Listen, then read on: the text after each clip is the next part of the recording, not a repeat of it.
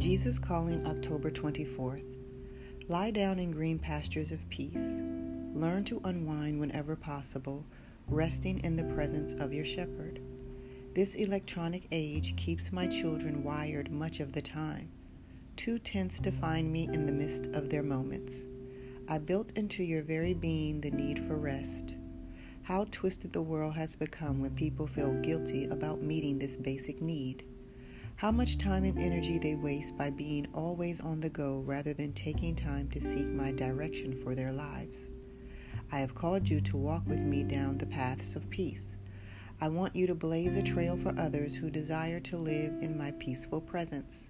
I have chosen you less for your strengths than for your weaknesses, which amplified your need for me. Depend on me more, and I will shower peace on all of your paths. Scriptures of reference: Psalm 23, 1-3, Genesis 2, 2-3, and Luke 1, verse 79. Have a beautiful and blessed day.